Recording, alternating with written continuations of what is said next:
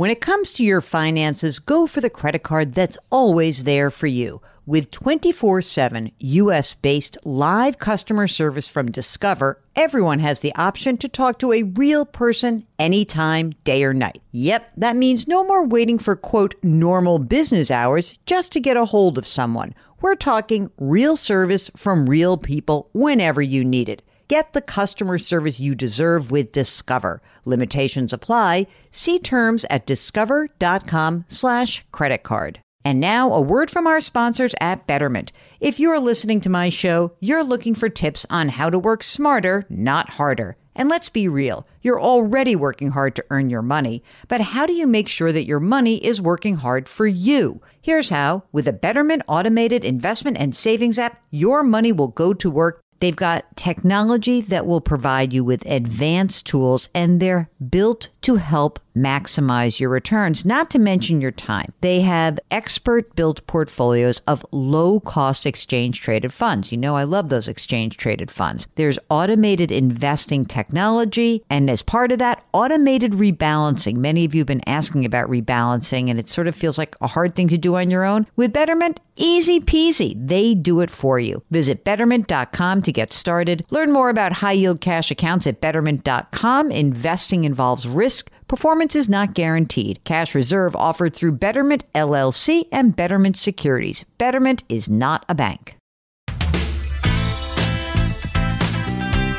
Welcome to the Jill on Money Show. It's Thursday, June 22nd, and Mark and I are here. We are so delighted you're joining us, and what we are doing is answering your questions that are about your life, but maybe they're also about your, I don't know, like your money, but maybe it's a bigger issue than that. And if you find yourself having these conversations, I'm wondering if it might be helpful for you to give us a holler, and so we can help you work through some of the questions that are bubbling up.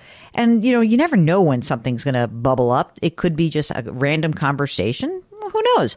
Anyway, we are open for business 7 days a week. JillOnMoney.com. You can go to the Contact Us button, click it, write your note. And if you do want to come on the program, check the box. If not, we do email episodes.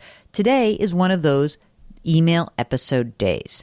So the subject on this one, catching my attention, Mark, do I have enough to retire early if I want to buy a new home? So I think it's very funny because it's like, maybe I was sort of about like, yes, maybe not. We'll see. All right. So this is what Lena says. I'm a burned out marketing professional. I want to take a break or retire early. Here's a question. Do I have enough money to do this? I'm single, no kids. I turned 50 in July. Paid off home. That helps. $460,000 in value. Cash. $275,000. Almost $1 million in brokerage account, which is, you ready for this? In Apple stock. Massive capital gains. And then another almost more than $900,000 in a 401k. 100 is Roth.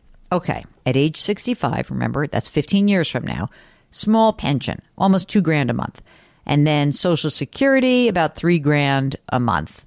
Expenses are $5,000 to $6,000 a month. But that's because I pay a lot in taxes. Wow, Mark, $350,000 is salary. Anyway, she said she thinks she can get by on $4,000 a month. Okay, you ready for your questions, Mark? I'm going to have you actually answer it. Number one, can I retire early? Number two, can I afford a new home in case I have to take care of aging parents? And that new home would mean the paid off home, $460,000. She'd have to spend about $500,000 more for a total of $1 million. Okay? And then she'd have that house. So I'm going to answer the easy one. Can I retire early? I think the answer is an unequivocal yes, that she can. What do you think about the new house, Mark? I agree with you on the first question. Yes. The new house, that makes things a lot more complicated. That's $500,000. Oof, really complicated. I don't think she can do that. And because there's two things. One is either you're soaking up the liquidity from the brokerage, or you're taking on a mortgage, which then pops your expenses up. Can't you rent something? Greg sends a note. He says he spoke to us last year about early retirement. And he says, I opened a brokerage account as you recommended. Unfortunately, my significant other had some medical issues, and I had to stop working to care for her. The gory deets. I'm 54, retired military, free medical, house paid off, truck paid off, no debt. My pension covers all of my required expenses, but I had like an extra $1,000 a month for pocket money. I've got $160,000 in a 401k, $70,000 in a brokerage account, $45,000 in savings, $10,000 in company stock, $15,000 in some vacant inherited land. Social Security should be $1,400 a month at age 62. So he says between now and Social Security, right? He's 54 to 62. He says I can cover my need. Should I put my savings, sell the land and stocks in the brokerage account? I'd keep 10 grand in savings either way. I assume I'll only pay tax on the capital gains in the brokerage. Yes. I don't love him spending all this money down, Mark. Makes me a little nervous. So he needs 12 grand. So here's the deal. Definitely sell the land. Sell the company stock. Now you've got that 25 grand added to the savings, right? So now instead of, you have 70 in a brokerage and 70 in savings. What do you think, Mark? Yeah, I was thinking about seeing if he can potentially use the brokerage and whatever he sells, if that could get him to, 59 and a half, and then instead of draining the savings, he can start then using his 401k. Yeah. And then pay it on, he's going to have a lower tax bracket, but he's not going to go, I don't know. It's going to be interesting. You're close, but I am somewhat concerned that you plow through all of your money, your liquid money. So maybe if it's possible, so we've got to have 6 years. We have to get $72,000, which, he would pull out, he basically would get rid of, he'd use all of his savings. He'd have to sell some of his brokerage and savings. I don't know. I'm a little bit nervous about this plan, Mark. I'd like to know more about you, but I'm a little bit worried about it. I don't think this works perfectly. If you could go back and work part-time for a couple of years, that makes it work. That's what I would say. Eileen wants to know about long-term care. And she said, I have been thinking about getting a life insurance policy that has a cash indemnity long-term care benefit plan. It's $5,200 a year for 10 years. Has a 3% inflation protection rider. You can cancel any time, get half your money back. Death benefit of 60 grand. Husband and I are both 52. We plan to work for about 5 more years. Our financial advisor said we'll be able to retire in 4 years. We have no debt. They have $800,000 in a 401k, $300 in a Roth, $100 in a traditional IRA, and about 40 grand in cash. They make $150,000 a year, and they put $30,000 into their Roth and 401ks. Expenses are 60 grand a year, and our combined Social Security should give us about $6,000 a month, and hers alone would give them $3,500 a month. My financial advisor believes this would be a good move.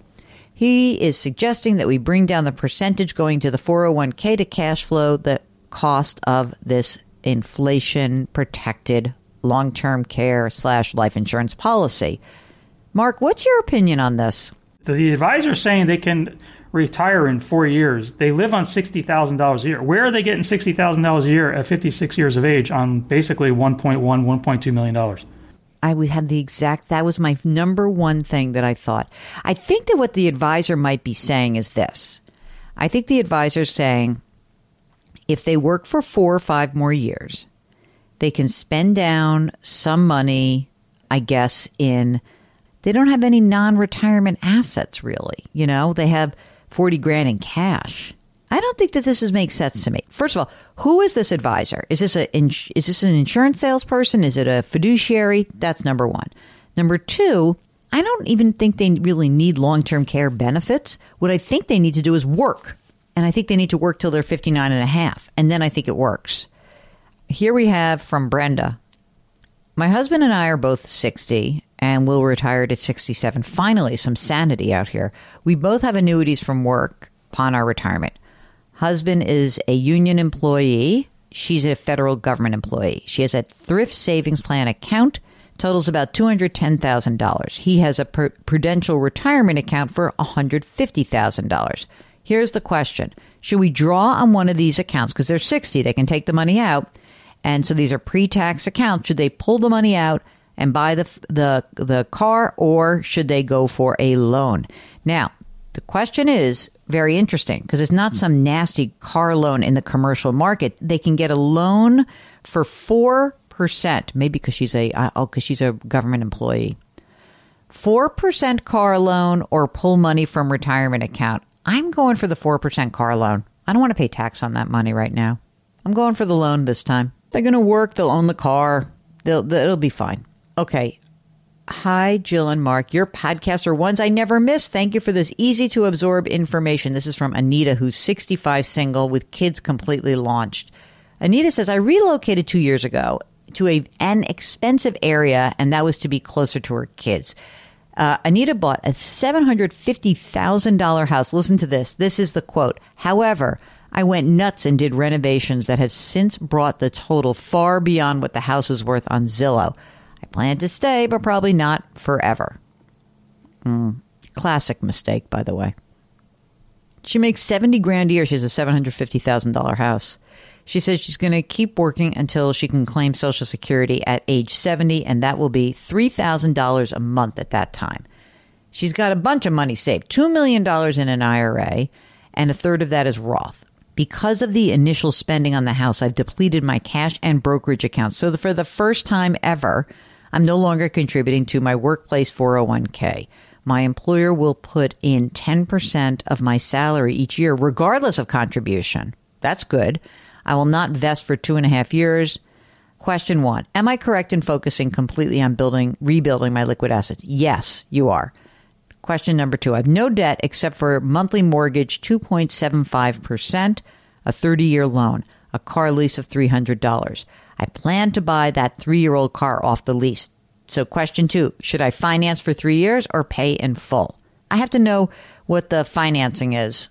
I might pay this one in full, by the way.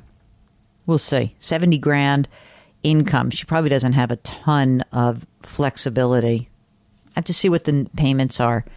She's been converting $20,000 of traditional to Roth annually and had planned to do so until 73. Question 3, is that a good idea? I wouldn't do that anymore. Would you, Mark? Even you? No, not now. No more conversion right now. I think, yes, rebuild your savings. Fine to pull back on your retirement.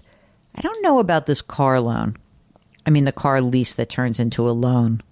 I guess that if you had a loan that you could pay $300 a month for, you're used to paying that. But if it's like a $600 a month number, then you're not going to feel happy about that. All right, that's it. That's the show. It's exciting, isn't it? If you've got a question about your priorities, what you should be thinking about moving forward, how to manage your financial life, how to make a big change in your life, like I kind of wish we'd heard from her before she did this big renovation, but maybe we would have said go for it, but maybe not. So if you're contemplating some major decision in your life that has some sort of financial implications, Mark and I are here for you. This is why we love doing the program. Just go to our website, JillOnMoney.com, click the Contact Us button. Let us know if you want to come on the air live with us. See, this is when we get to ask you all those follow-up questions that are so much more fun to do in person. While you're on the website, sign up for the free weekly newsletter, buy my book, The Great Money Reset, and don't forget to subscribe to our news service, Jill on Money Live. That's where you have access to quarterly live webinars. Next week, we have our big webinar with Dave Stachowiak. Anyone who has a job, anyone who works actually should be tuning into this.